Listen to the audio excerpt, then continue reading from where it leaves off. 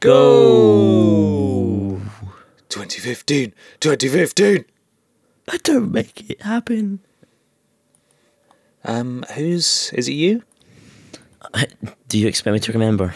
Fuck. That was a year ago. Well, one of us has got to do it. It was last year, Ben. Why don't we do it at the same time? Okay. Did you watch Charlie Brooker's 2014 wipe? No. Ah, it's so good. Did he wipe? He did. I'm good at wiping. Are you? Do you wipe front to back or back to front? It's weird. I'm gonna say back to front.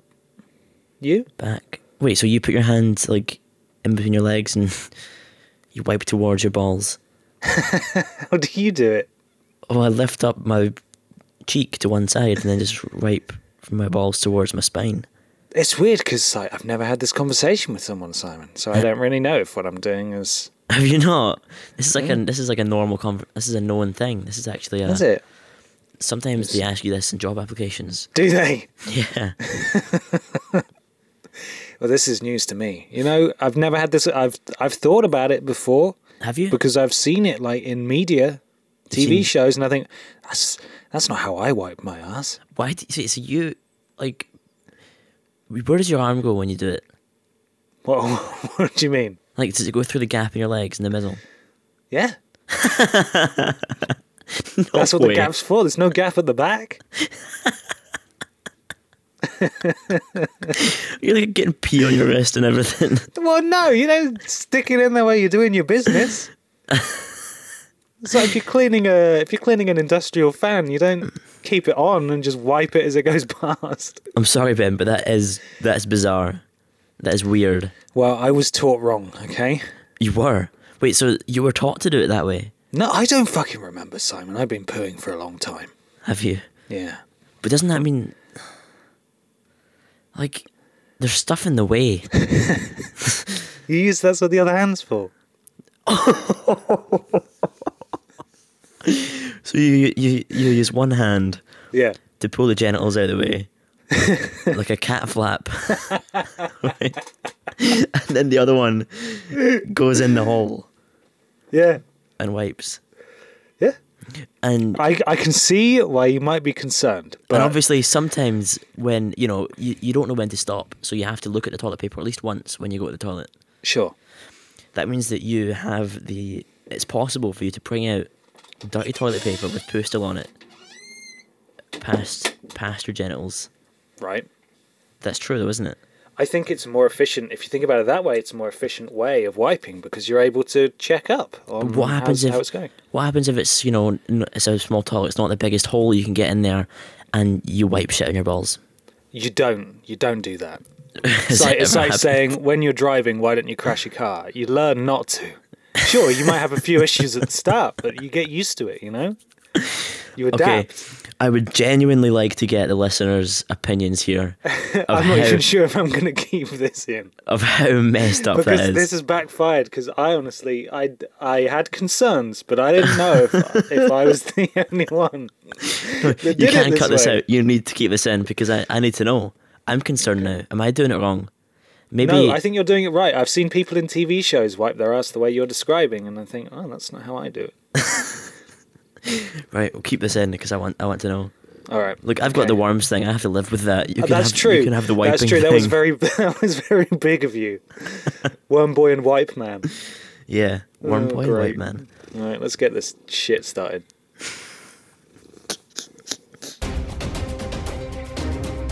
Norman Jaden, FBI. Victor Goddamn Sullivan. Booker DeWitt. Solid Snake. Commander Shepard. Morton Sullis. You're listening to PlayStation. PlayStation Radio. Radio UK. This is PlayStation Radio UK.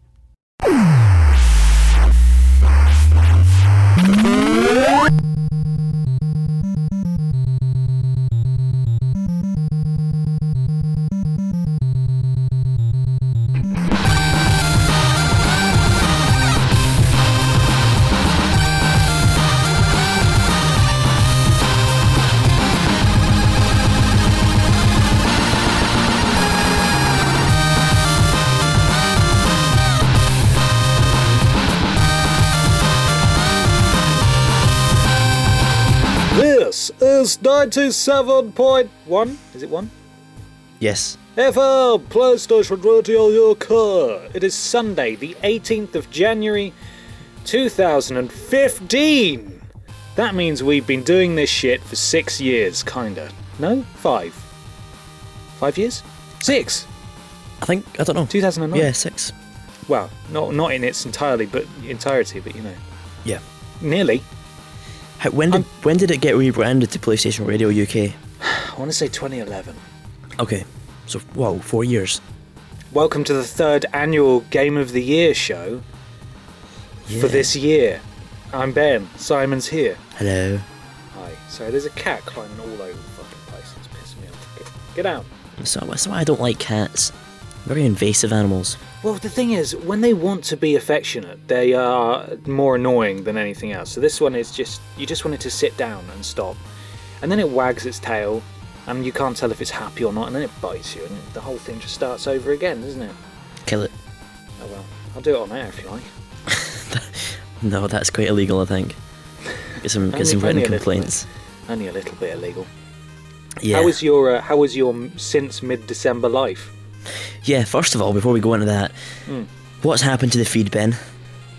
Oh, God, I don't know.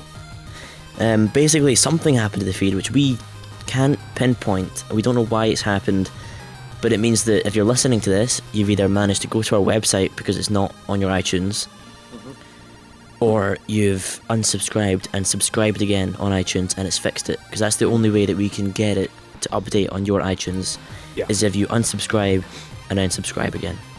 It's weird. It's not ideal. No. It's not ideal at all. No, it's not ideal. Stitch is still fucked. Yeah, we need to email them and get that fixed. Do you have a guy? No, I couldn't find it. I'll have to find a new guy. Okay. We'll just throw a rock through their window. Yeah, so that's a good start to 2015. Everything's still broken. Yeah. Welcome. Everything's ruined. But apart from that, let's talk about my year and how it's also been shit for me. Okay. Hey, it hasn't been shit for me. I had a great year. Spilt a full glass of Coke on my laptop. Oh, yeah, you told me about that. Yeah, so it was actually on Christmas Day. Oh, that's a Merry Christmas to you. Yeah, and I was just getting a jacket on. My laptop was on the floor. I don't know why. My jacket hit a glass, which was full of Coke, and it just spilt in slow motion. It landed right on top of the keyboard. See, if you had a cat, you could blame it for that. I could do that. I have perched on the end of little tables before, you know, where you put your drinks on and stuff, with a drink there, forgotten it's there, spun around and elbowed a mug of energy drink, I may have talked about this before, all over the sofa, like just literally everywhere, and then blamed it on the cat. Oh, I was sat on the sofa, the cat just jumped up and just sent it flying. Silly thing. They're like, oh, silly cat, and I've fucking ruined their sofa. Is this like at a friend's house? No, it was this house. Okay. It's not mine, but it's this house. Yeah. The house in which I currently reside. The house in which you reside in the garden of. Yeah, exactly. It's pretty cold. You know what? It's not been a fun Christmas for me. No. So basically that juice, because I don't care about you, so that juice landed on my laptop. Yeah. And the laptop was on. And then there was a moment where I looked at it. I saw the screen was still on. And then it went... Oh, that's a good noise. And the laptop went off. Instantly, in a gift bag full of rice, the laptop went. A gift bag full of rice? Yeah, I mean, they say that rice helps get the liquid out. Yeah. Absorbs it. So I tried to dry it off, got the rice in there. Why'd you say gift bag? Like, did you put the rice in a gift bag? Yeah, because it's like, you know, usually if it's a phone, you'll put it in like a jar, but a laptop's big, so I put it in a gift bag, cling filmed it up. Oh, like a big sparkly bag? Yeah. Nice. Cling filmed it up, tried to leave it like that, and just hope for the best. It did dry out, but it didn't really help. It could turn on, and then it said hardware fail, and it was like, I could send this out for months, or, university deadlines coming, I can use home insurance and get a new one. Did you have stuff on it that you couldn't get off? I didn't. I paid 80 quid and took it to a memory place, and they got everything off for me. Oh, that's good. So porn. Haven't lost anything. All that kind of nasty stuff. Actually, it was mostly interviews and videos for my portfolio work that I was worried about. Oh, right, yeah, that's important. And even images for the podcast. That would be that's where we got screwed over when my last MacBook died. Yeah. All of the original versions of the voice actor promos, I'd lost them. So I had to cut them out of shows they'd been in, which is why we don't use them very often now, but that's why the music leading in and out of each one is a lot shorter than it was, because you would edit it so that we would speak over the beginning of the music and the outro of the music between segments, and so it's a bugger when you lose these things that you. Yeah, I mean, because we'd obviously have the images, but it's about having the PSD file in Photoshop, which means you can edit all the separate layers. It's about the principle of it. And yeah, like you said, having the size of the image. Just taking a screenshot of it and it wouldn't be that good, would it? No, not the same. But thankfully that, so it turned out better than it could have, but it would have been ideal just not to spill the Diet Coke on it in the first place. But now you've been saddled with arguably something far worse. What's that? Windows 8. Yo, don't get me fucking started. I was saying to you, my brother's just got a Windows 8 laptop. It's his first laptop, and he was asking me to set it up for him, and I have no fucking idea how to use that. It doesn't make any sense. It's so counterintuitive. It's horrible. Yeah. It is. Windows, we went from MS-DOS to Windows, and the big jump there was we're now using graphics which represent something, and a mouse that you can click on that something and influence. Take you to the other thing. Yeah. Now, Windows 8 is the first thing ever since Windows first came out, ever since that sort of computing was designed. I think it might have actually been Apple that did that first kind of computing. Mm-hmm. But this is the first operating system since then that I know of which says we're going to get rid of that, and you've got 4 corners of the screen, and if you click on a random fucking corner, something's going to happen. And no one knows what. Things are going to be running in tabs you can't see, and screens that aren't there. Yeah. And there's a start button, but it takes you to what looks like a tablet screen, and half your shit's not there. You've got like I say, that start screen. You click on it, and I've now got 2 versions of Skype. One version of Skype which opens in the start window, which is very useful because it gets rid of your start taskbar. It gets rid of every fucking thing. Mm-hmm. And then I've got a version of Skype which actually works. And whenever you type in Skype, does it bring you to the one that works on the desktop? No. Is that one that's installed and you can't get rid of, the one that doesn't work? As far as I'm aware, I can't get rid of it. And that's the one that they actually call Microsoft Skype. Yeah, that's just Skype. Yeah, I know, but it's a shit, broken version. Oh, I've just done something else. I've done something I've not seen before. Oh, you're doing it now? Yeah, I've clicked on a corner of my start menu, and it's made the start menu go tiny. Well, that's the much used giant view for if you're really big. So I'm hoping, I got this laptop and I was thinking, should I take it into a computer shop and pay them just to put Windows 7 back on it? No, have a word with Andy. What I've decided was I'm going to wait until apparently Windows 10 is meant to come out halfway through this year. Yeah, which makes no logical sense. Yeah. And as far as I'm aware, that's going to be a bit of Windows 7 mixed in with a bit of Windows 8. Right. So, hopefully more Windows 7. So, yeah, hopefully a bit better than this. What a fucking mess that is, though. And supposedly it was even worse to begin with. Like, you didn't even have a desktop view. Yeah, I mean, this is that 8.1 Windows 8, isn't it? Which is actually supposed to be the better version. Yeah, it's so streamlined, it's just unuser-friendly. Yeah. It's what you said about the PS4, but I've never felt that because on my PS4, I don't tend to use the settings. But on a computer, I use the settings a lot, and I like to know where stuff is and how to work it. On Windows 8, it's that user-friendly, everything's built like it is on your phone, and you have no control over anything. Yeah. But yeah, I've also had a job interview and an exam. Mm-hmm. So that's the other reason why it's taken a while for the podcast to come out. Yeah. My exam went really well. The job interview, not quite as well. Fuck them. Didn't get the job. You didn't even want to work there, did you? Who were they? BBC. Oh, okay. Did want to work there. No, you'll get them next time, pal. Yeah. Yeah. So last night I was terrified. Okay? Like, I was lying awake, and all of a sudden I was bored and I thought, I'm going to scare myself. Okay? Why? I just watched a film. Who thinks that? I don't know. It was. What are you? I don't know what kind of thought process that is, but I was watching a film just the night before called Babadook. Oh, I've heard of that. Which is actually quite a good horror film. Usually they're quite shit. And it makes this voice, and I can do the voice it makes in the film perfectly. Oh, God. And so in the middle of the night, pitch black, Yeah. I just said the phrase it says in the voice, Okay. and my own voice scared me. And then I was lying in bed in like a hot sweat, like, oh my God, why did I do that? You don't want to move or roll over Yeah. or do anything too quick in case the monster gets you. Yeah, I put the light on. Did you? He says, Babadook. Oh, wow. And I just said that like in the middle of the night for no reason. Realised it was a bad mistake. Yeah, that's so silly. But yesterday you're talking about the snow or the weather down there. Well, I wasn't, but Yeah, you're talking about the weather down there. Okay. Weather up here, very snowy. Yeah, good for you. I've never been skiing before, okay? I've been snowboarding, I've never been skiing. Yesterday I skied for the first time ever in a field behind my house. And how did you get on? Quite well. Yeah?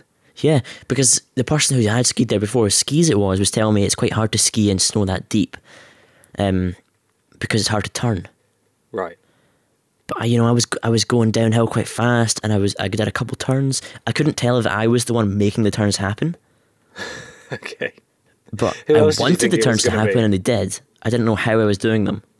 Someone else just on the skis behind you. You know, I couldn't tell if it was just the hill and the momentum was just doing it for me. Look, I'm good at this. But the person that was there telling me was like, on skis, sometimes even just looking somewhere is enough to make you turn. Right there and then, he gave you a job as a skiman. You'll be known as Skeeman Thornton from now on. On a snowboard, when you're going downhill fast, you've always got that thought that if you catch the wrong edge of your snowboard, you're going to go head first and really hurt yourself. Okay. On skis, you just sit there. You just stand up and you go. Well, I think the Olympians might have a few words to say about that. I mean, but like from a beginner's point of view, the skis were so easy. How is it easy to slow down? Well, the hill at the hill had like a tapering off point at the bottom. And then just a cliff. What I'd do is I'd just kind of turn side on, and the snow was that deep that would just slow me down really easy. Nice. But yeah, it was a good unusual way to start skiing. I've been running to my car as it rains on me every day, so that's pretty cool. Yeah, they don't grip my road, so I've had to drive my car in neutral, just roll it. That's not a sensible way to drive in the snow. Slide it down. It's just a sledge now. Yeah. Final thing I want to talk about before we go on to games or your week or your month. Yeah. I went to Pizza Hut buffet. Okay. Yeah. I approve of that. It's quite good. Well done. It's quite good. Pizza Hut's nice, fresh. I found out it's not that good heated up in the oven. Domino's is quite good heated up in the oven. I've never heated up Domino's pizza in the oven. Neither did I. But I don't know if it makes any difference. Maybe the fact that Pizza Hut is good pizza there because it's good when it's warm. I think when I have had delivery of Pizza Hut pizza in the past compared to Domino's, it sucks compared to Domino's, which is weird because in the actual restaurant itself, It's good. Pizza Hut pizza is good, yeah. But there's something about the delivery, so I don't know if it's just when it gets a bit cold, it's no longer as good, which may be why when you said you heated it up, it wasn't that nice. Yeah. But the only reason I heated it up was because we went into the buffet and me and my brother, when we go to the Hamilton Palace Pizza Hut, they recognise us because we go there quite often. Hammy Pally. And they come over and they ask us how we're doing. We're like. Are your photos on the wall? No, not yet. I might actually just We've bring been in a coming photo here and for stick it on the 50 wall one day. years. Yeah. So when the buffet was over, they came over and said, "Look, that pizza's going to go in the bin. You guys are last for the buffet. Here's 3 massive pizza boxes. Shit, son. Fucking load it up." That is a win. Yeah, so we had 3 boxes of 3 massive pizza boxes, and you know, usually when a pizza's in a pizza box, there's a lot of cardboard you can see at the bottom because it's a circle inside a square. Right. This was just like a carpet of pizza, and there was 3 boxes of it. So that did me for that lunch and dinner, because it was a buffet, so I didn't eat anything else that day. Yeah. And the lunch the next day, and a snack at night. You lucky bastard. They don't let you take buffet pizza home in a box anymore, because people used to abuse it. People like me. Yeah. Do you want to know how me and my friends used to rip him off? How's that? We used to go in for lunch and sit at different tables. Like, our group would split into 2. We'd go to different tables, and then we would both order as much as we wanted. You know, we would go up and down because it's a buffet. You would eat as much as we wanted. Then we would all fill our plates and ask for a box each to take home our stuff. And we knew that if there were too many of us at one table all trying to do this, they would be onto us and they would, you know, tell us off. So we went without talking to each other for the entire of lunch for the purpose of taking home lots of pizza. That's and then bizarre. we would start to roll this out into like different territories. So when we hit a location too many times, we'd go to a Pizza Hut in the next town. And we went as far out as like 3/4 of an hour train rides. We didn't go for the pizza, but like we knew that if we went to the Pizza Hut in our local town, they'd be like, "That's those fucking kids again. They're gonna come take all our pizza in cardboard boxes." So the way that Pizza Hut combated that was they just made it that no shop in the UK can do it. Well, I don't know if it was 100 exclusively miles. because of me, but I'd like to think that we had a part in it. Yeah. We were pretty notorious. That's weird. Yeah. But it's a good that's my tactic. childhood. But in my case, they just came up with 3 massive boxes and said, fill it up as much as you want, because that's going to go in the bin. That's because you're like the old guy with the walking stick in the hat who's been going there for 50 years. Yeah. They're like, oh, all right, it's Rog. You all right, Rog? Go on, Rog. You want your normal booth? Here, get the fuck out. And they kick out whoever's in there, and then you sit there and then you take home their pizza, and they're not even started yet. Yep. That's me. So, That is you. how's your month been though? Oh, you nearly went without asking how I was then, didn't you? Yeah. I heard it, but it's okay. It's all right. Yeah, it was. Had a pretty good Christmas, and New Year's was all right. But yeah, no, fine. I'm now a lord.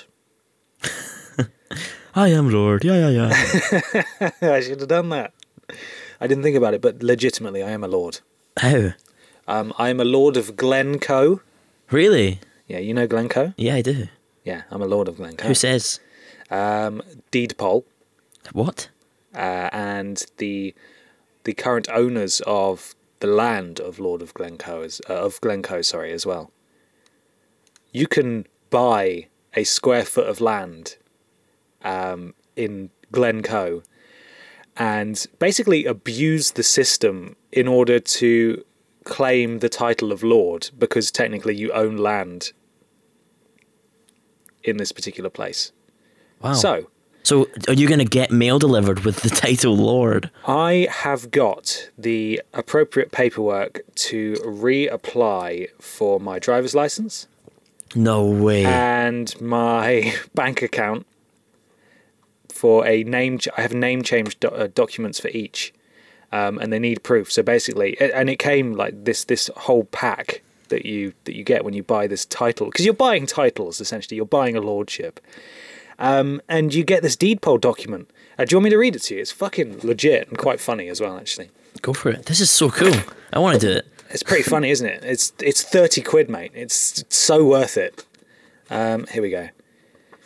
Look at this. Listen to this shit. This isn't the deed poll thing, but Dear Lord Benjamin, please find enclosed your estate transfer pack.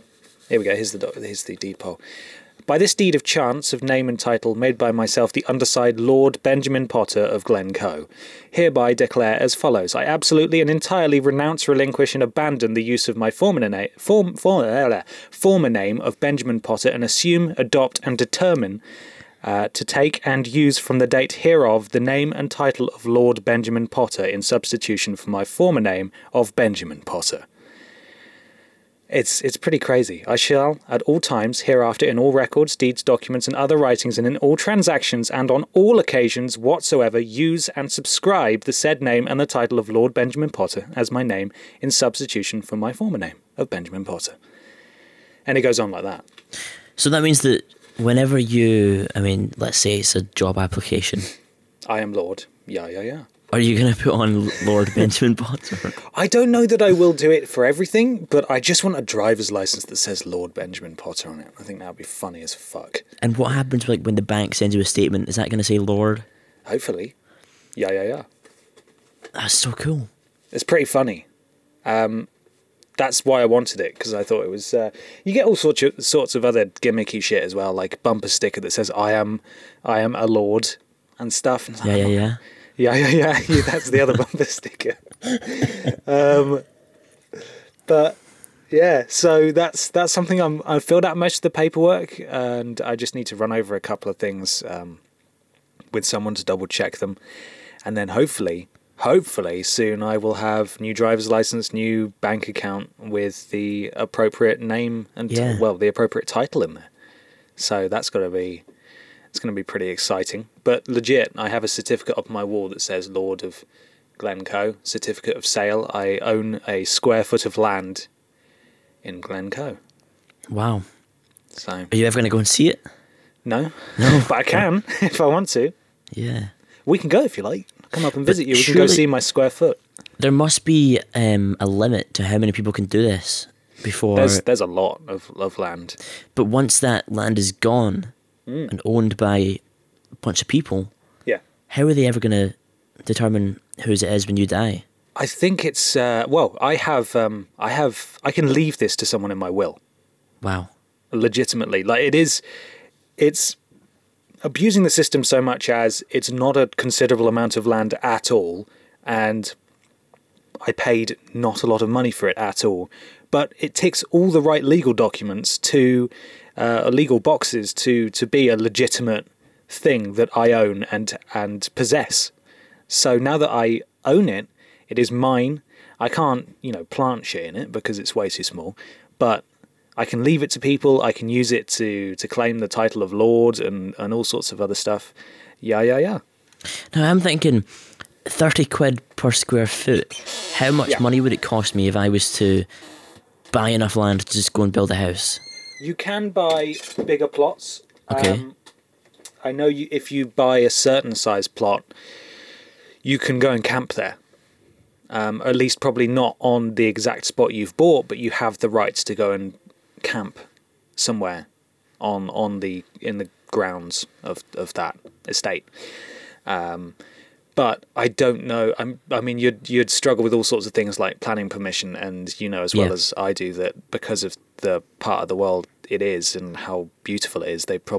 You would not stand any chance of just building a house in the middle of this, surrounded by other people's land. If you apply for planning permission, that is. I mean, like, so go up just going to rock up, build a log cabin type thing. That would be wicked. Yeah. But yeah, no, I've got the coordinates of my plot, and that's. So like, that's it. That was the big thing that happened to me. It's almost like people can buy a plot on the moon. Yes. Have you done that? I have one of those as well. Do you? Yeah. You're like Lord Benjamin Potter of Space Lord. The moon. Space Lord. You should be Space Lord. What's the name of the guy from Guardians of the Galaxy? I can't remember. Star-Lord. Star-Lord, yeah. That's me. You are basically Star-Lord. I'm Star-Lord. Moon Lord. That sounds like I go around and just show people my ass. Moon Lord, he wipeth from back to front. Yeah. That's your titles. Right, yeah. So that's it. Are you going to keep quickly, us updated? Besides that, I cut my finger on a piece of Christmas cake. I drew blood on Christmas cake. That's messed up. Isn't it? My grandma made a lethal cake that the icing was so sharp that it actually drew blood when I was cutting a slice. Wow. How fucked up is that? That is fucked up. Yeah, I've got the scar to prove it. It's healing very quickly because it wasn't a considerable scar. People were putting it in their mouth. No, I didn't bleed all over it. Like it was like a paper cut. So I had had blood on my. I mean, like if it's that sharp for your finger, how's it not going to cut your mouth open? I think it spent a lot of time in the mouth, like just going all soggy before people could chew. Like people had to just dunk it in their tea for like half an hour before they could eat it. Yeah, they had to marinate it. We microwaved it for a while as well. Yeah. So that was exciting. But anyway, we've talked for way too long. Yeah, game of the year. Yeah, fucking hell. So let's move. Let's play a music. What music should we play here? Because we can't play a piece of game music. What do you want to play? We can play literally anything. I don't care about copyright. What do you want to play? I think we should play I Am Lord, Yeah, Yeah, Yeah. Oh, yeah? Yeah, it's but not also, very long, though. Before we get there, okay. I went to Sunderland, like last week. Why? I got a home ticket for Sunderland v LFC. Oh, yeah, you sat in the home fans. I sat next to the away fans, and at halftime, I just went and sat with the away fans, because obviously I'm a Liverpool fan. Did you wear your Liverpool shirt? No. Okay. Yeah, but the steward noticed, and he came over and asked us, and we were like, oh, mate, we just want to sit here, is that okay? And he was really nice about it. I was like, yeah, go for it. Yeah. So it was good. Not a great deal of bad blood, clearly, between Sunderland and Liverpool. Everton fans, you would be killed. Yeah, I don't think I'd try. The image of me that you see is distorted, twisted, broken, fractured, isolated, miles out to sea. I don't want a separate place. I need to feel safe. I'm thrown away, away, away. And I will push, tear down the walls. There's parts you will put me in. You don't know, push out, push out.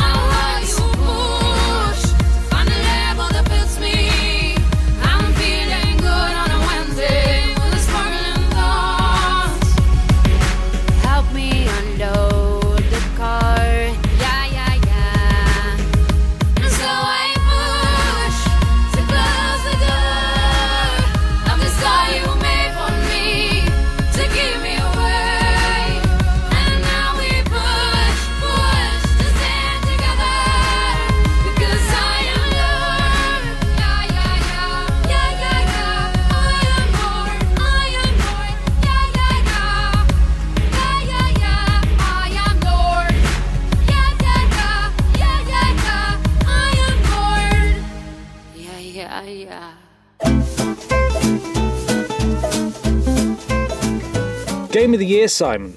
Yes. Do you want to explain how we interpreted the listeners' votes? Because there were far more than we expected, so we were just going to run through their top fives with ours, but that would take way too long. Yeah, so we asked you, the listener, for your top fives, and like Ben says, there was tons of them. So I made a score system, and for anyone that gave a game their number one spot, the prestigious number one spot, that game got 5 points.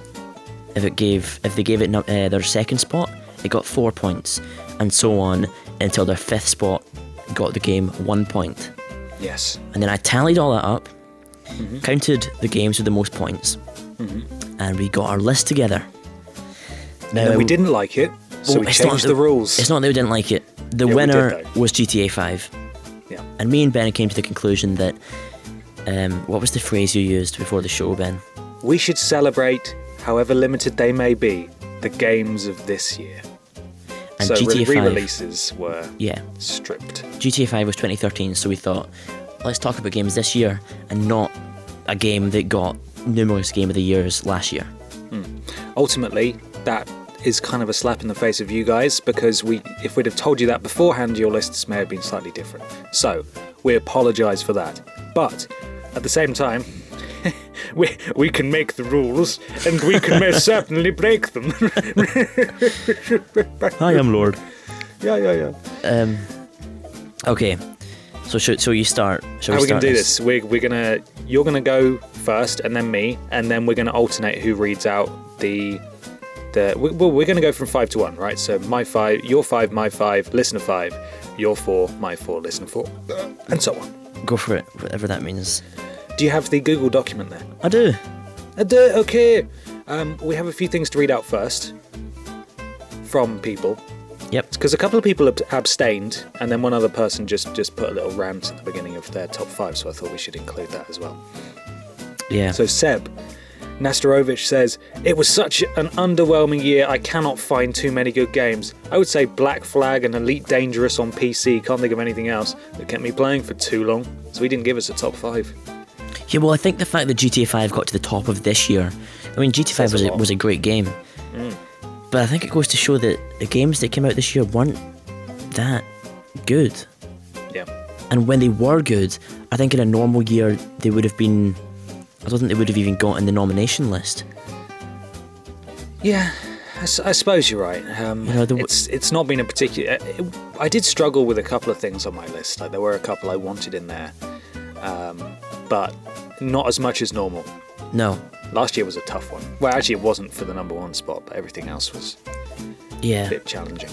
I mean, my top 5 this year was basically, I know what's going to win, and everything else, you know, I don't actually think they should be in a top 5, apart from maybe the second spot.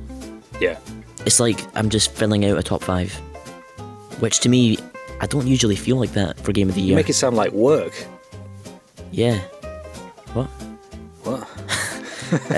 Christian Alexander just said, just simply said, all the games are rubbish. Oh. Thanks, Christian. Thanks. Cheers, mate. Do you want to read the other one as well? And then Alex Parker, he said, 2014 has been utter toilet for new releases and riddled with disappointment. Developers and publishers are taking the piss with half-finished products and day one patching nonsense. At the start of the year, I was looking forward to Watch Dogs, Drive Club and Destiny. Watch Dogs was shite, Drive Club was broken, and Destiny is an evil Sith-like grind resembling a video game version of The Matrix. I like that, that's a good rant. And he says, thank God for the games of 2013. A good rant is made in the commas and the comma placement, and I've got to say, Alex, good comma placement. Yeah, and what you said about Destiny, an evil Sith-like grind resembling a video game version of The Matrix. That's nice. What does it mean by Sith-like? It's just nice words. That's a box quote. Oh, okay. I'm sorry. What Alex said, yeah, woo! Right then. You ready, Simon? Yeah. So we'll start off with my list, my number 5. My number 5 went to a little indie game. Oh. And what we said about not putting re-releases in our lists, this is going to be even more of a slap to the face to listeners, because mine is Rogue Legacy. Did you break your own rules? Mine is Rogue Legacy. Fuck, what the first time it's ever been on a PlayStation console, though. Yeah. It had only been on PC before, which means a lot of people hadn't even heard of it. I mean, I played it when I was down in London, like 2 years ago. Yeah. You know, when The Last of Us came out. But Rogue Legacy, only just out on PlayStation consoles. It's a wonderful little kind of like, it's a roguelike obviously. Yeah. And you go into the castle, it's always random. It's a side scroller and you just kill little monsters, and it's so simple, so funny, and it's really fun. It's addictive. You weren't the only person that voted for it either. No, I wasn't. And you know, it was between that and Binding of Isaac for my 5th spot. And I thought Binding of Isaac wasn't as new to us. Yeah. I felt like Rogue Legacy, for a lot of PlayStation gamers, it was a new game, but everyone had heard of Binding of Isaac. Did Binding really sort of transfer that well to consoles? Because was it on Xbox before? I don't know. I mean, I think it plays well on console. I think that it plays better on a D-pad than it does on a keyboard. It's just the lack of proper 360 degrees with the aiming that annoyed me, because it's only diagonal and left, right, up and down. Yeah, I mean, you don't use the analog sticks because then it just annoys you. Yeah. You have to use the face buttons and the D-pad. But I thought Rogue Legacy it felt like more of this was designed for console, and it felt very new. It felt like a 2014 game, so I put that on as number 5. Yeah, fair enough, man. My number 5 is Dark Souls 2. Wow. Which came out right at the beginning of 2014, and it took up my life for a good couple of weeks. Really enjoyed it, actually. Yeah. It was at number 1 on this list. And It was weird, because I put it at number 1, and I thought, well, what has to go at number 1? Well, Dark Souls has to go at number 1, really, doesn't it? And then I thought, actually, haven't thought about it since. I haven't played it since. I've had no urge to go back to it. Like, I mean, it didn't capture me the same way Dark Souls did. So I actually found a new number one, and every other game above it in the list previously leapfrogged it, and I put it in number 5. Because it is really good. It's a really good game, but at the same time, it still felt quite unpolished. And it didn't grab me as much as the original Dark Souls game did. Yeah. And I also didn't find it as challenging. And this isn't the game's fault necessarily, because it was as soon as it had come out, and fair enough to the servers, because those things were working like nobody's business. So you don't find that with online games now. Most online games just don't work out of the box. And there were always so many people around to summon in that it sometimes felt like it was too easy, because I would get to a bonfire, or I would beat a boss, I would wave to the guys that helped me, I would go through the next door into another room with a bonfire, kindle it, sit at it, stand up, and then there would be 5 more people to summon in, and then I would just go on my merry way again. They would be super familiar with the area and just kill everything for me, and I would just claim all the glory. So there's still a couple of things I need to do in that game, but I am going to get it on PS4, I think, and I do want to play it through properly with you and Andy, and I want us to like play it the same way we did Dark Souls 1. Yeah. No, I think I probably wanted to do that as well, because it didn't even make my list. Yeah. And it was weird, because were you really busy with something else at the time? You didn't have a lot of time for it, did you? I think I had to take a month out or something because I was doing something else. I'm not sure. I can't remember what it was. Were you in Manchester? I think I might have been, yeah. I'm not sure though. But basically, that's the first time a Souls game's come out and I've not loved it. And the fact it's not even on my top 5. And I put it down to the fact that Dark Souls was such a perfect game. Yeah. And it felt like you were exploring a world and you were getting the knowledge of the game, and you could use that to be a god at it. And it felt like you knew the world itself. But Dark Souls 2 to me always felt like I was playing a game and each level was separate. And it was a game. Yeah. It never once felt like anything bigger than that. Yeah, you're not wrong at all. Like with the introduction of teleporting between the, well, that was logically that was the next step from having to run everywhere. It also highlighted just how well designed Dark Souls 1 was, in that there was always, whenever you beat a boss, there was a shortcut that opened up into an area you've been before. So while you had to run between areas, it wasn't too far, because if you'd been playing the game properly and looking out for all the secrets, you would find new ways to reach different areas. Yeah. And it was a masterpiece in map design, because everything linked together so perfectly. But even the actual level design itself, when you look at Dark Souls 2, it doesn't create the atmosphere that Dark Souls created. Yeah. Dark Souls 1 was all about going into horrible places and grinding at them for hours, and then going through a tunnel, and suddenly you're in daylight, you're in Firelight Shrine, you've went through a shortcut, and it's the sense of relief you get. Yeah. And it makes the world feel much smaller again. You know where everything is. Dark Souls 2 was the opposite. It was vast open spaces with janky sea textures at the bottom, and you can't really see how the world connects at all. Yeah. And you don't feel like you've got that restricted sense of, that sense of fear that the atmosphere would give you in Dark Souls 1. And it's like, why? It's such a big step backwards in terms of atmosphere. I mean, sure, the bosses are still good, the gameplay's still good, it's still Dark Souls, but I just think that taking that essence away, it just didn't feel as good to me. Yeah, not wanting to sound like we're just tearing into Dark Souls 2, but what you said about the textures and stuff is totally right. Like, you would look over a wall and there'd be this shitty forest texture, whereas in Dark Souls 1, all that shit would be hidden behind walls. If you could see something in the distance, you could go there, and there was a purpose for you being able to see that, because you were going to go there. Whereas here, it was like a linear path. There was a central area, sure, but once you headed off in one direction, you would keep going until you hit the end of that, and then you would teleport back. Yeah. You didn't loop back on yourself at all. And then there was the fire area, the poison area, the nighttime area, the cave area, and it was all just sort of felt like it was going through these different stages of game design rather than... Yeah, it felt like it was going through the motions. It felt like a game that was a yearly installment of a franchise.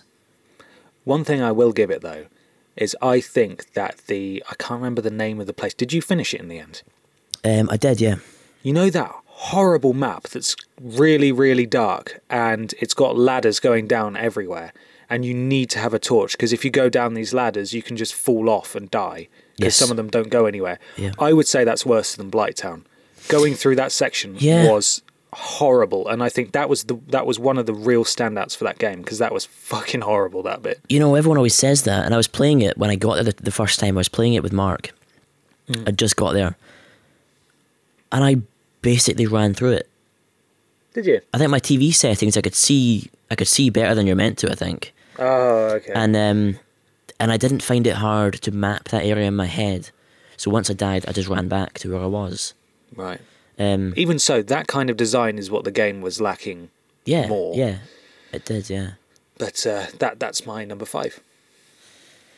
Okay, so we move on to listener number 5, which is The Wolf Among Us.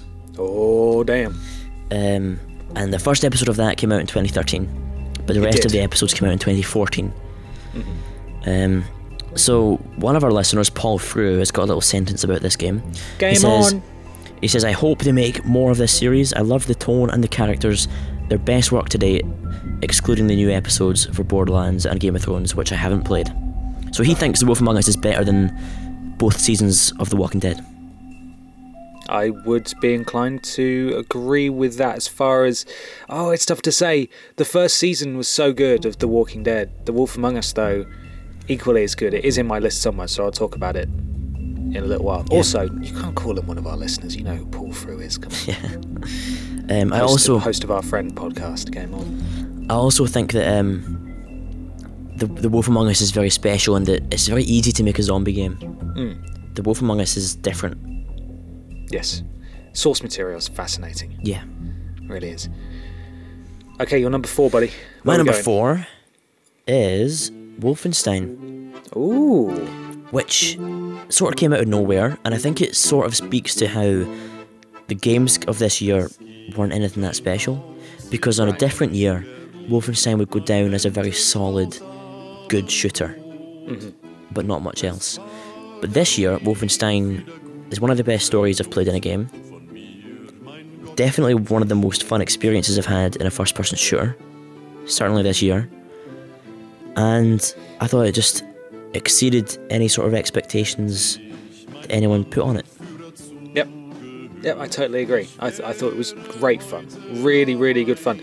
And it's the closest to, and I don't say this lightly, the closest to a Time Splitters game we've had. Obviously doesn't have the crazy local co-op that made Time Splitters so good, but the story, the shooting, the dual wielding, the sort of half-assed attempt at stealth that actually kind of works, even though it's not that well implemented. Yeah. I just thought it was brilliant. It was really good and a great fun to get the platinum in as well. Just a really, really good fun game. I just think... I forgot what I was going to say.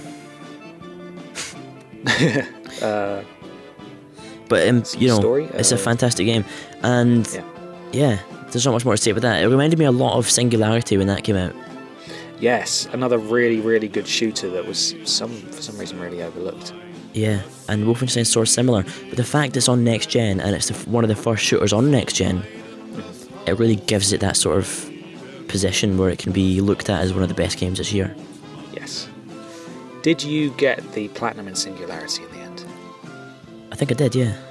That is one of my crowning achievements in my vast collection of platinums. Yeah. Playing the multiplayer 4 years after that game came out or whatever it was, and there being no one online, so you would literally have to leave it on while you went to the shops or whatever and just host a game and hope that, and eventually enough people would show up so you would have one game going, but there was only ever one game going in the entire world. When we got to the platinum, wasn't it that we got a lot of our gaming friends to get the game for like £2 online and play it with us? Yeah, Mark, Pam and Fraser all helped us out with that, didn't they? Because I don't know how we persuaded them to get it, because it was the multiplayer was awful. Like, it's not good. Worth getting for the single player though. No, single player is great. It's worth getting now for the single player. BioShock / Wolfenstein, really, except set in Russia. In fact, I reckon, I can't remember what company that was that made that game. Raven Software. Yeah, I reckon they should I hope they make a sequel for that, especially when you look at how well Wolfenstein's done. I don't think it did that well commercially, though. That's what sucks. Or even critically, it didn't do that great, which is a real shame because it came out in that wave of awful first-person shooters like Time Shift and all these horrible games that were coming out in the wake of COD 4.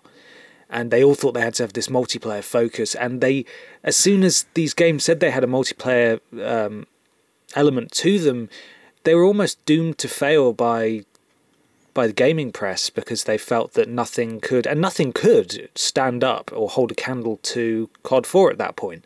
And so even if they had a really strong single-player component, that would sort of go, fall by the wayside because they'd say, oh, it's got a shit multiplayer. And then that would be that. But I know they're helping out with the Call of Duty games now, but I think that's so far beneath them. Well, they can make something so interesting. Looking on Wikipedia now, you've got the last game they made. They actually made a Wolfenstein game in 2009. Mm-hmm. And then they went on to Singularity, which is very Wolfenstein-like in the way its themes and the way it plays and everything. Yeah. But since then, 2010, they've worked on Call of Duty Black Ops, Call of Duty Modern Warfare 3, Call of Duty Ghosts, Call of Duty Online, and Call of Duty Advanced Warfare. And that's it. That sucks that they've been relegated to a support studio. Yeah, and they have the ability to make a Singularity 2. It's just like, why aren't they? Activision just has to believe in them, I think. Yeah. But we don't know how it works internally there. The original creative minds may well have moved on because they're disappointed with where the studio is. So it might not even be the same guys that made, Singularity, which is a shame to think about, but it could well be the case. Yeah, might be. My number 4 is The Wolf Among Us. And, as we've just mentioned, yeah. Yeah, Paul Frew said that it was better than The Walking Dead. Did he say that? Yeah. Their best work to date. Yeah. I would actually be inclined to agree. The Walking Dead has its place. The Walking Dead is consistently excellent. I have not played Season 2 of The Walking Dead. I know the first one was brilliant. I played it again on Vita for a stupid, I don't know why, for trophies probably. And it is really good. If you can, as you constantly say, Simon, if you can ignore the glaring technical issues, then it is a really, really good game because it's about narrative, all about the narrative. And this is based in such brilliant fiction that it's fascinating because it's dark but violent to a whole new level because these are characters but they are not in the situations that they are talked about in Disney films. A lot of them are in prostitution, so most of them are drinking their lives away or living in poverty or have just died or been murdered or whatever, and it's so brilliant and it ended so strongly that I can't wait to see Season 2 because it's got to happen. It really has to happen. So, and it's on sale just now, I think. Is it? In the January sale, I think it might be. I think it's on PS4 now as well, so if you have any interest in that, definitely go and play it. It's brilliant. Really, really good stuff.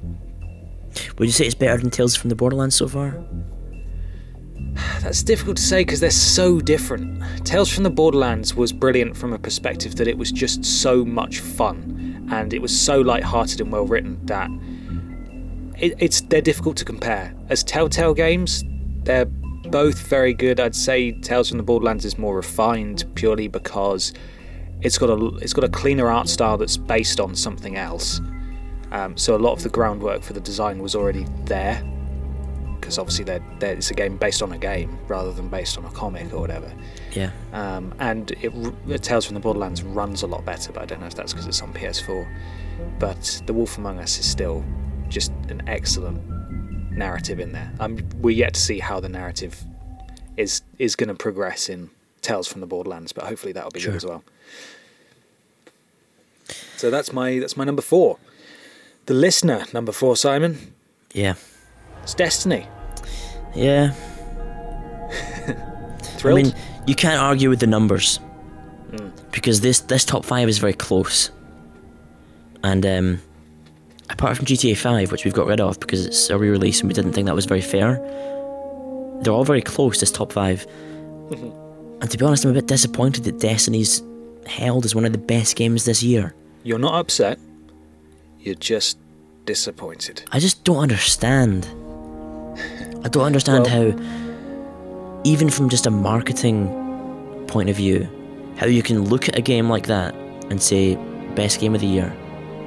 Because that's going to encourage all these other companies to say, yeah, buy your game in 30 quid installments and get pretty much nothing for your money. Well, luckily Kurt Woods is on hand to explain why it's at number 4. And he says, I don't agree with the DLC bullshit blocking stuff that you were talking about, but before, I loved it. Still do, to be honest. It's just, I think it's just because it's so clean and it is so well designed. It may be lacking in content, but it's just so... It's difficult to explain. Like it's brilliantly designed. It works. It works really well. And people do get addicted to this grinding. I still know people that are playing the multiplayer, and I hated that. I thought that was the worst part of the game. But I think that is the main thing. Is it's people addicted to grinding it. It is like a sort of MMO go back to experience. Yeah. You know, I've never been able to understand that either. People that can just sit and play the same levels over and over on an MMO. It's the same sort of thing. But I never even got to a point where I could even grind in that game because I was so instantly disappointed with it. And to be frank, disgusted with it. How far through the story did you get? Was it that night when we went to the moon and we were just laughing at all the dialogue? Yes, yeah. And I just thought... A fallen house banner. Yeah, I just thought, what's the point in this game? What the fuck is that? I mean, I went into the game thinking, as you would if you'd watched the trailers and the demo, it's going to be a vast world you can go and explore. And you've got the storyline there. Why is this whole Earth rusted and abandoned? Yeah. How am I going to help this situation? And what you get is really a couple of levels you're going to just rinse repeat. And don't forget to collect the spin metal as well. That's important. Yeah. So that disappointed me, but listeners liked it. People are addicted to it, so it's done something right that I don't understand. Yeah. You know? It's not for us. No. I didn't finish the story. I played the last mission because that fucking bullshit mission of the day nonsense on the left-hand side was the last story mission, but I haven't actually played all the way through. I've only been to one of the planets for about 10 minutes once. So I don't think I'll ever go back to it, to be honest. I'm not going to sell it, but, and it was the game that made me most excited last year as well. Am I disappointed? Yeah, of course I am, because it's not everything that I hoped for, but the expectations were so high that it could never be that. But going to the launch event and playing the beta and the alpha, it made me happy to play games. Like, that was exactly the kind of thing. I had so much hope for what it could achieve that it made gaming fun. For a while there, I wasn't enjoying games at all last year. Nothing was out that was really grabbing me, and the prospect of this being brilliant really took me. Mm-hmm. Fortunately, when it came out and wasn't so good, there were a lot of other stuff coming out that was excellent. So I think the blow wasn't quite as hard, but it was. I wouldn't put it anywhere near my top 5 personally. I think the most telling fact about Destiny is they said it was going to be a 10-year game. I mean, that was a hell of a claim, bearing in mind that the last generation of consoles didn't last 10 years. Do you reckon Paul McCartney will still be alive when it's finished? Well, what I was going to say was Destiny 2 has already been, it's a thing. Destiny 2. On it, aren't they? Yeah. I think it's only going to be... Sorry, you finish making your point. But that means Destiny is not a 10-year thing. It's we're going to sell DLC until people stop buying it. Then we're going to release the next Destiny. People will buy that and we'll do the same. That's not a 10-year game. Yep.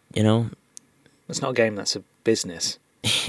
And I do realise there's a business behind games, but there's such an anti-consumer model there. Yeah.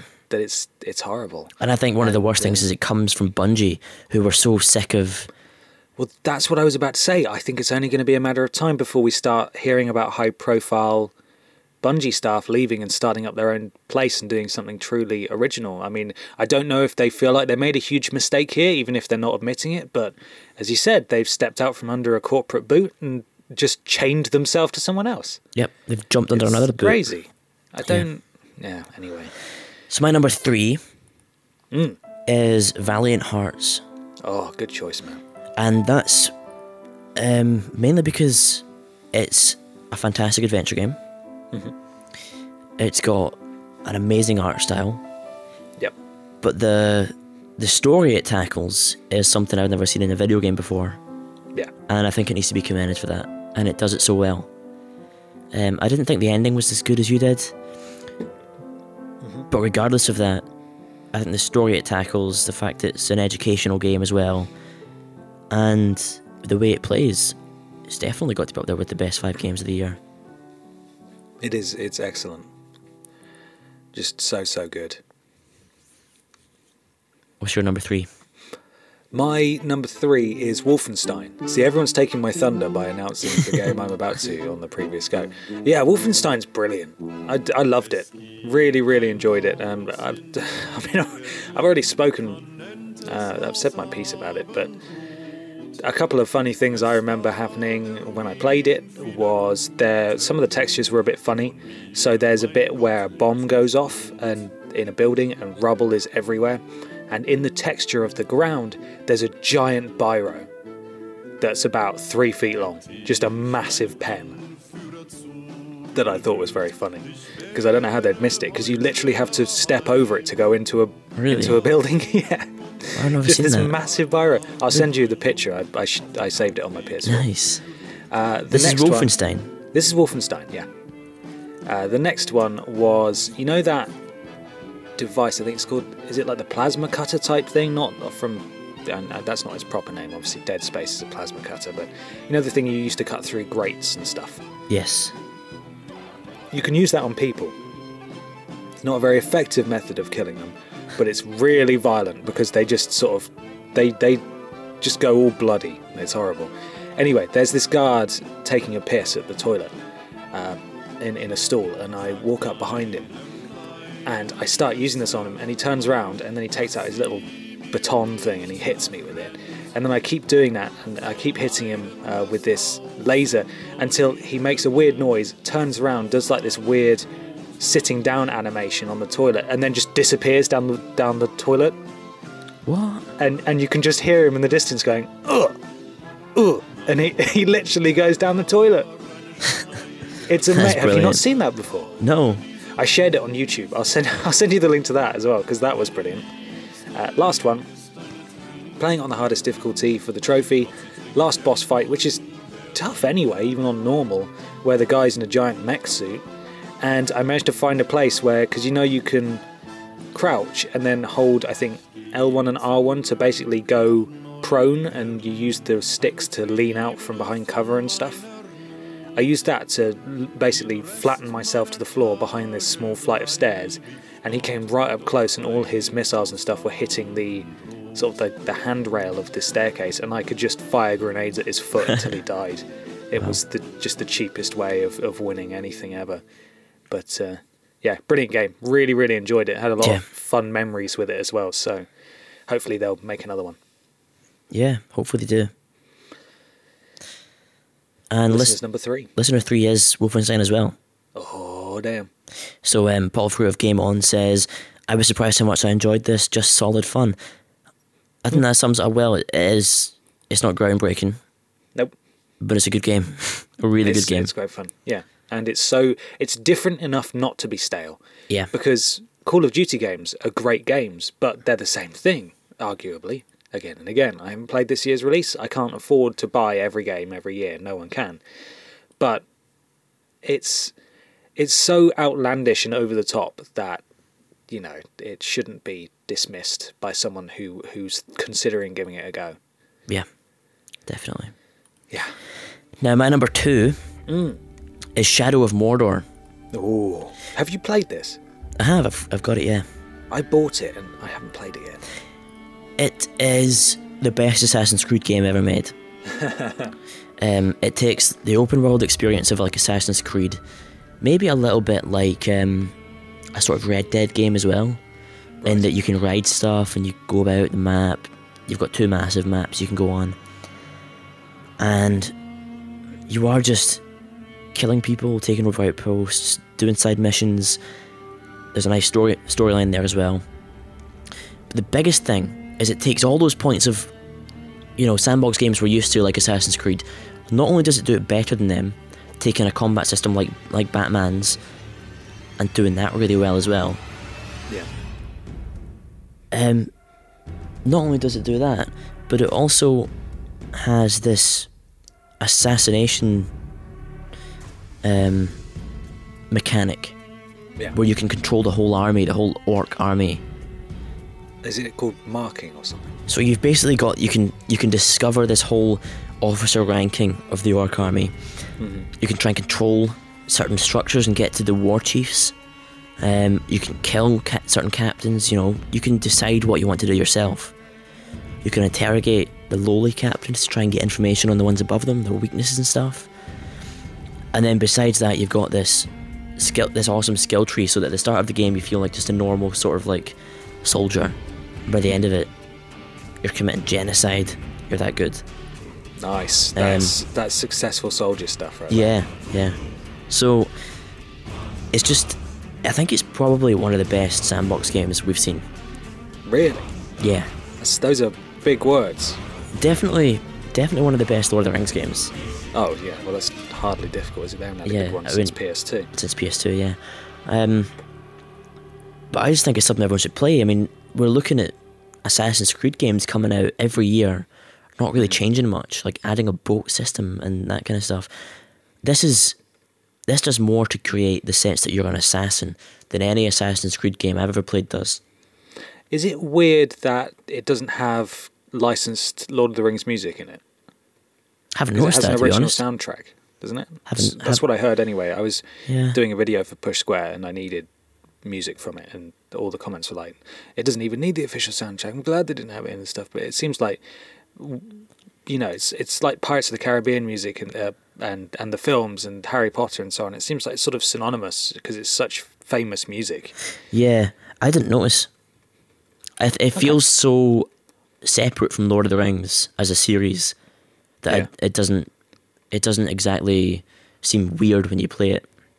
That's good to hear. My problem with it, is it too open world, or is there a sense of linearity to it? Because from Christmas with games that I asked for and bought myself because they were on offer and I got a good deal or I had a gift voucher and stuff, I got Dragon Age. I've been playing the crap out of that since Christmas and I'm still going, and I don't feel like I'm anywhere near the end. It's brilliant. And then I bought Far Cry 4, or I got Far Cry 4, I bought Shadow of Mordor, and I might have bought something else, but I can't remember. But they're all open world games, and I'm getting so burned out on open world games. I'm just craving some linearity at the moment. Yeah, I mean, it is very much an open world game. Right. You could just go to the main missions if you wanted. Yeah, but I get distracted. There's so many shiny stuff. Yeah, but it's not really linear at all in terms of, it's like GTA. You go to the marker on the map, which means main mission, you know, and that's your mission. Yeah. But yeah, it's not really a linear game at all. I was going to say that's a shame. Obviously, it's not a shame at all, but it's just, I was hoping, I've got to figure out which one I'm going to play next after I finish Dragon Age. Yeah.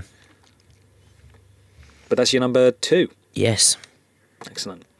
My number 2 is Valiant Hearts.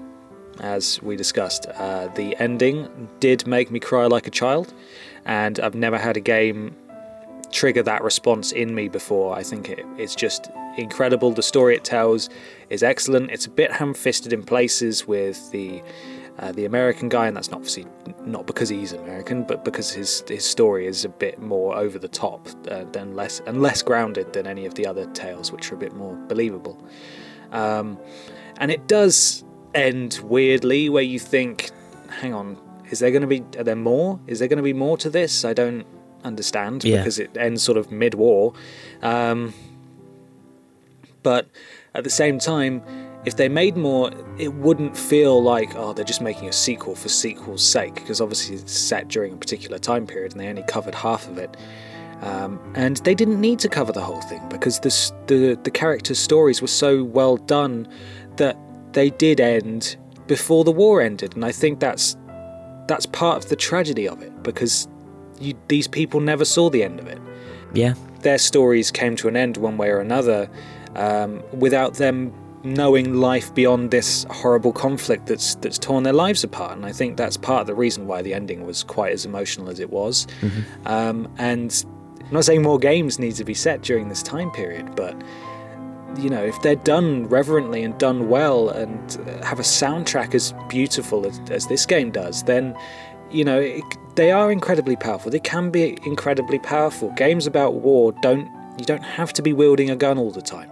And that's not some sort of hippy-dippy, lefty view of shooters. It's just that I've been Sergeant Gunman more times than I would care to remember. I'm so sick of being Sergeant Gunman, and having an experience in a game about Sergeant Gunmen where you're not a Sergeant Gunman, you're just a man trying to survive, is so refreshing, particularly when it's done so reverently and so brilliantly.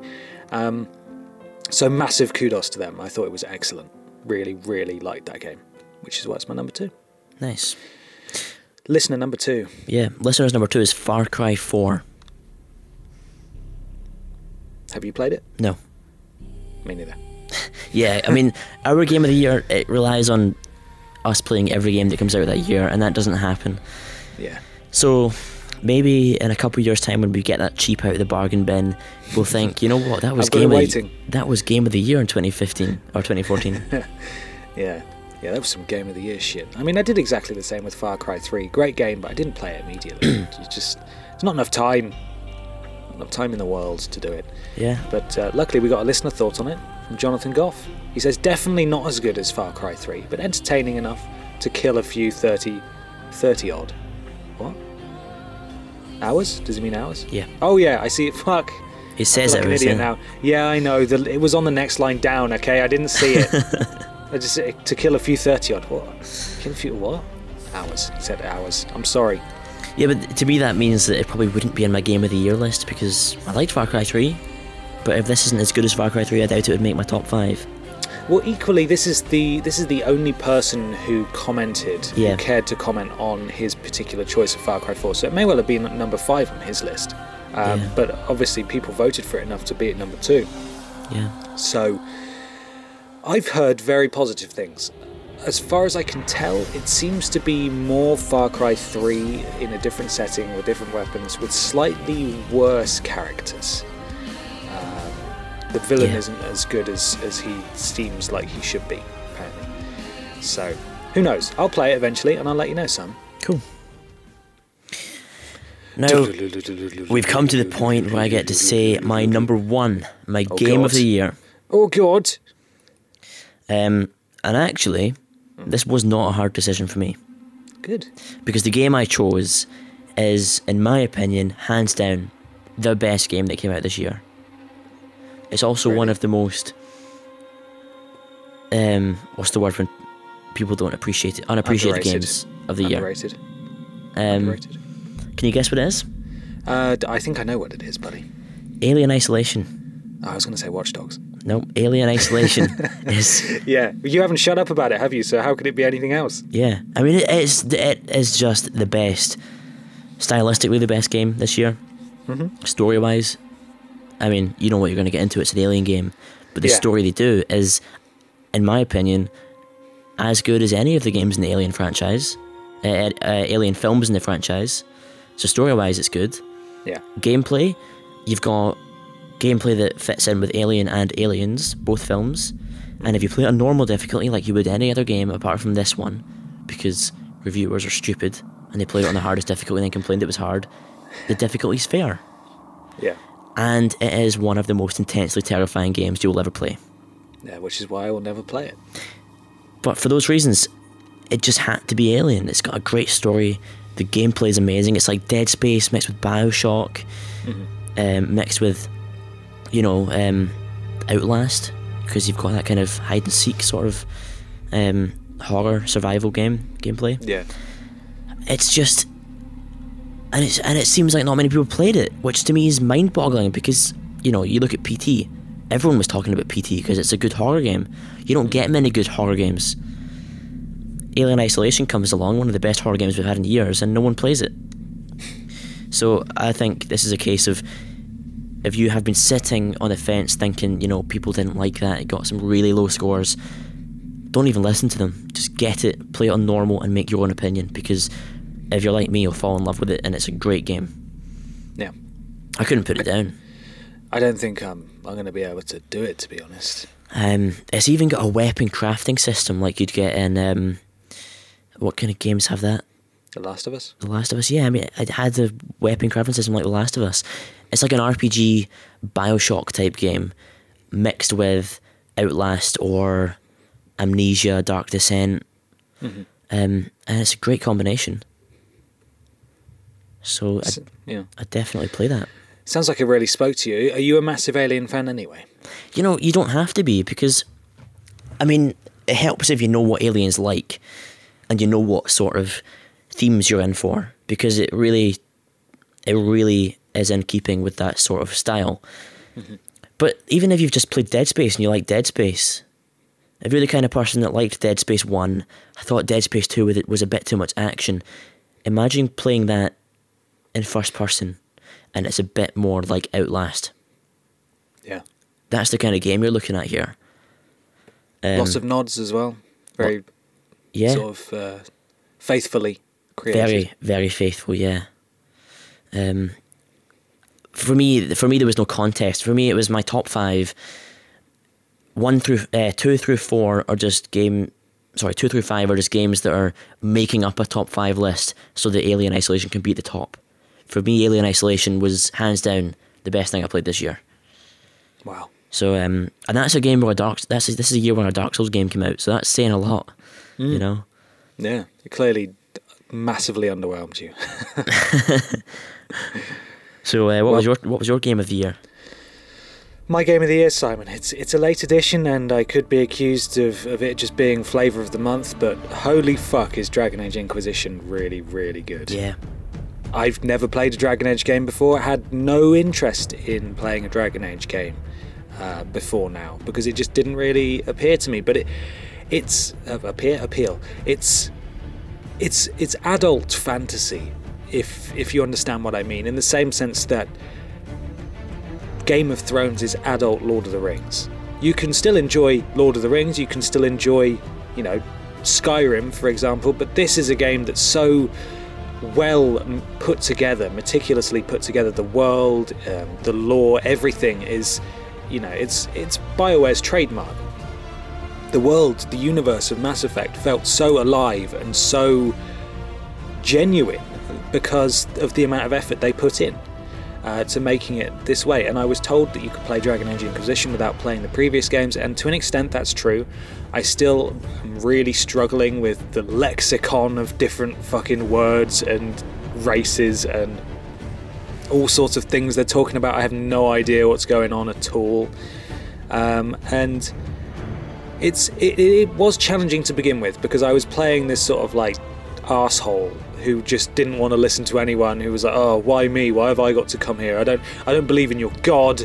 I don't like any of you. I don't know what's going on. And to an extent, that was exactly how I felt playing the game. Because I was like, I don't give a shit about these people. I don't care what they're talking about. I don't know what's going on.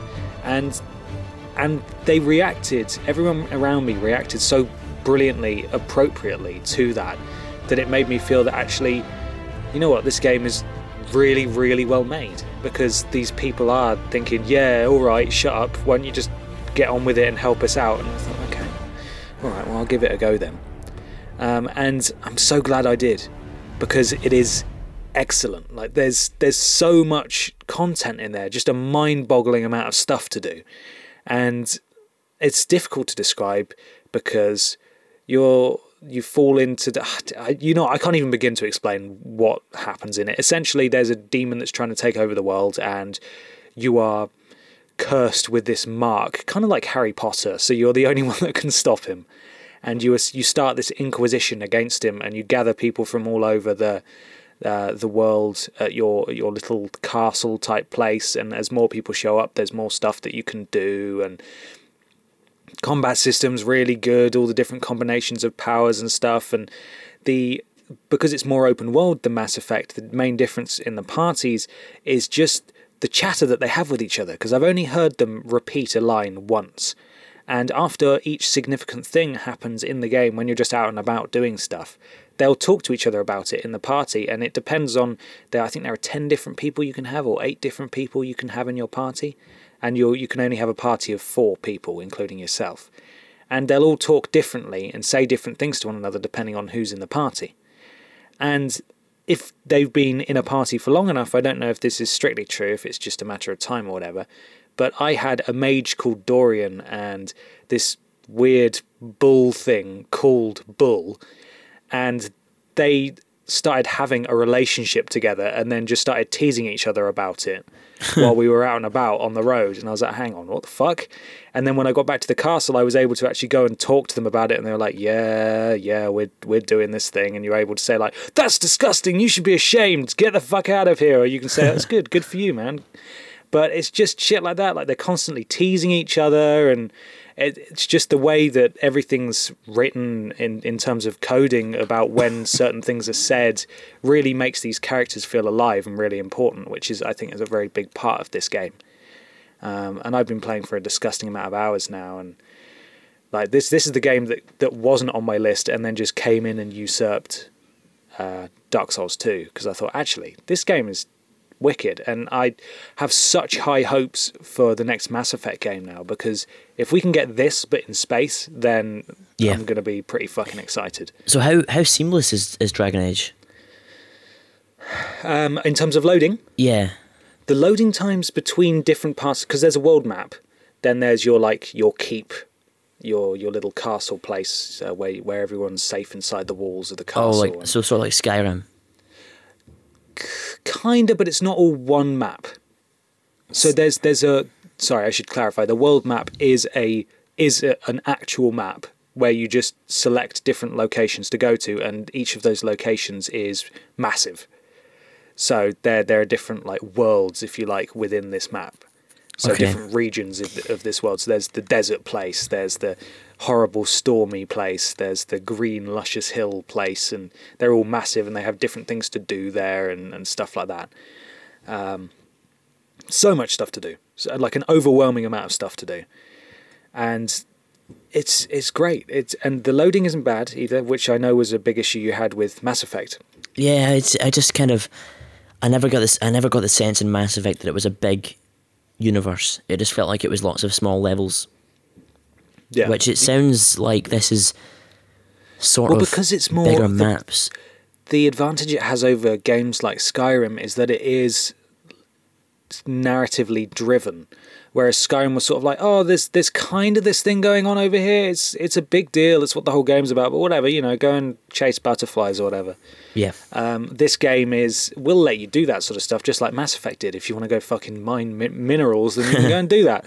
But there's such a focus on this story that I remember the end of Oblivion, where you assemble this army to chase down this demon or whatever and fight him and banish him back to the plains of Oblivion or whatever.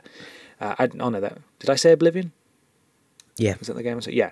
And there's like 12 people, 12 guards all charging in with you. And you're like, this is the fucking army. And then you get to the end of Fallout New Vegas, and you're on top of the Hoover Dam, and you're attacking it with an army, and there's about 10 people.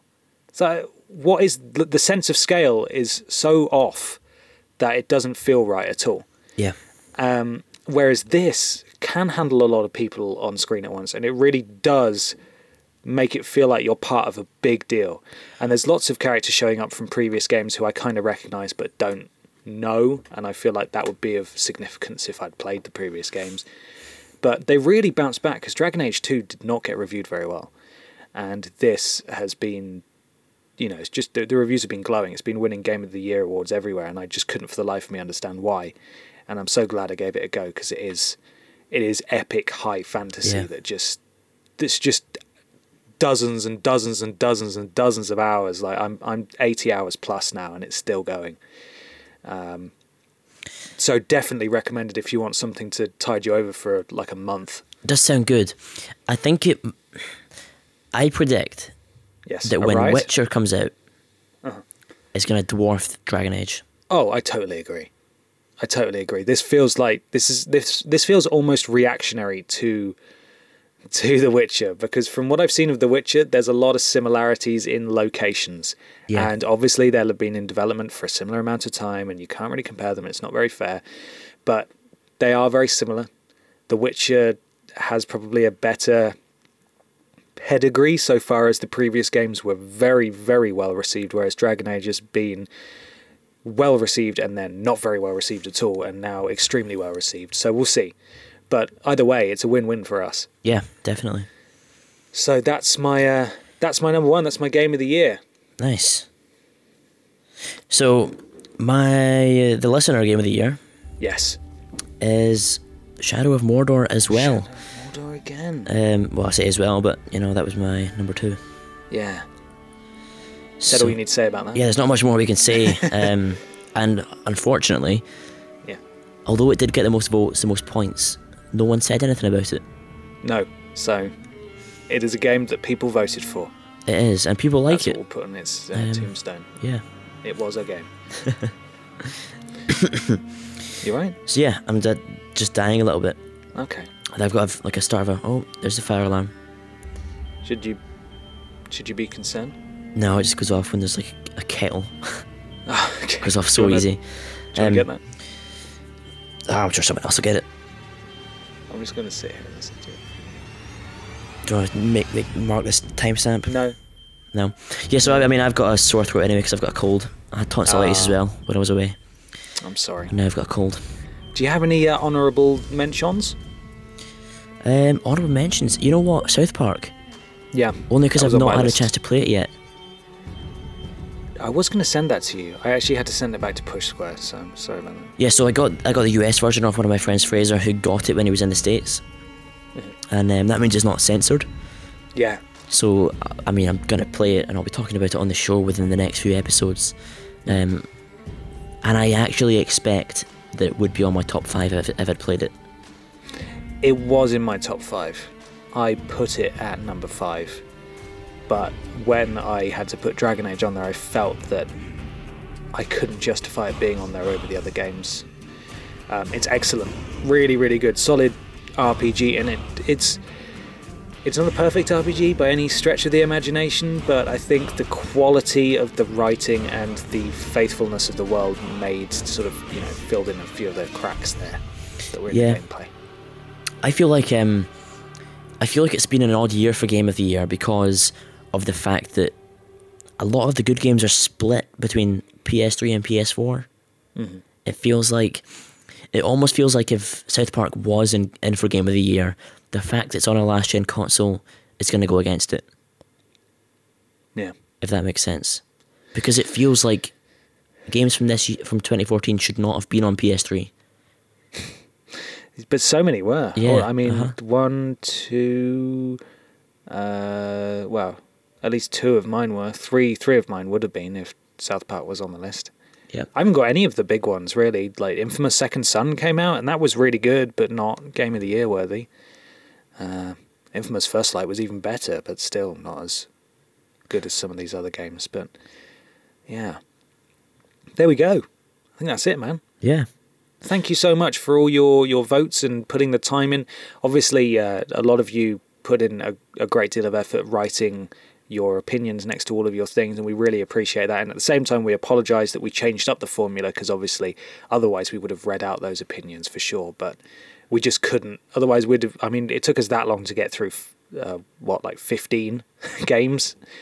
Imagine if we had to do about 40, we'd be here for hours. So yeah, we had to do it another way, and moving forwards we will let you know that at the time of asking for your games, so you don't have to put quite as much effort into doing that sort of thing. But thank you so much. Should we move on to the end of the show? Yeah. Oh, hello. Didn't hear you come in.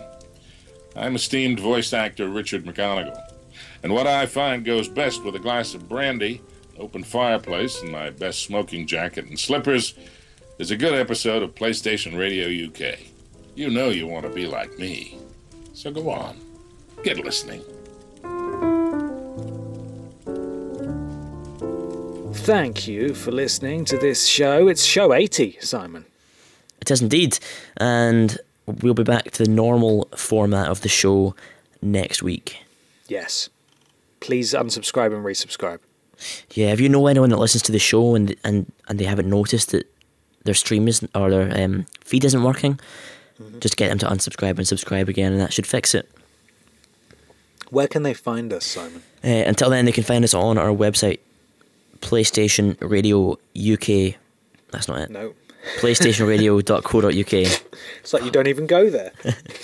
And I'll be posting a little post on that website soon, in case people go there trying to find us, and because the feed isn't Post working. a little post for me.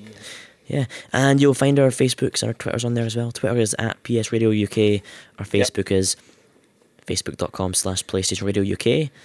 Check the Facebook for when we're asking for stuff from you, because that is where we'll ask for it. Yes, that's like where we ask for your Game of the Years, so it is... questions and shit, so go on. It's worth liking us on there. On and you can add us on our PSN IDs as well. Mm-hmm. Ben is confused_dude. Yeah. And I am Cyborg Simo Scotland without any vowels. Yeah, very simple, very easy. Name. And they're on the website as well. To get your voices heard for back to front or front to back wipe, what's your preference? We need to know. This is BBC Radio 5 Live. Now, last but not least, make sure you send us an email. Next week we'll be back to the normal format. We have 3, by the way. I want to name the people as well, because they've been sitting in our inbox for about, nearly a month. So I just want to make sure they are aware that we have received them and we'll be discussing them. And their names are you ready, Simon? Yep. Just padding for time. Their names are Matthew Freeman, Ethan Hilberg, and Matthew Freeman again. So we will get to those soon, guys. Thank you very much for sending them. We haven't forgotten about them. Next week. Cool. So our email is fishandchips@playstationradio.co.uk. Yes. Thanks, Simon. Can we get an extra special... No. I was going to say, can we get an extra long love you bye from you this week? Yeah, but I've got a sore throat. Can you go first? I'll join it. Okay. Because I want to make sure you do. Love you, bye. Sounds like you're yawning. Love you, bye. So you hear that? That's how you fucking do it.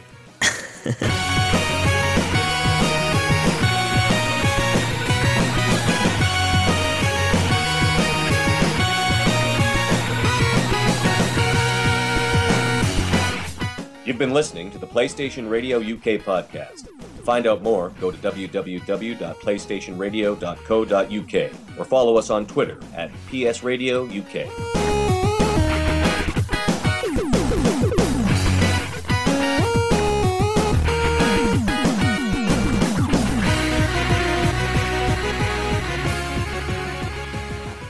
So, if you've never played a computer game, don't dismiss them. There are games for all mentalities. It's just that the good games are hidden behind a mass of crap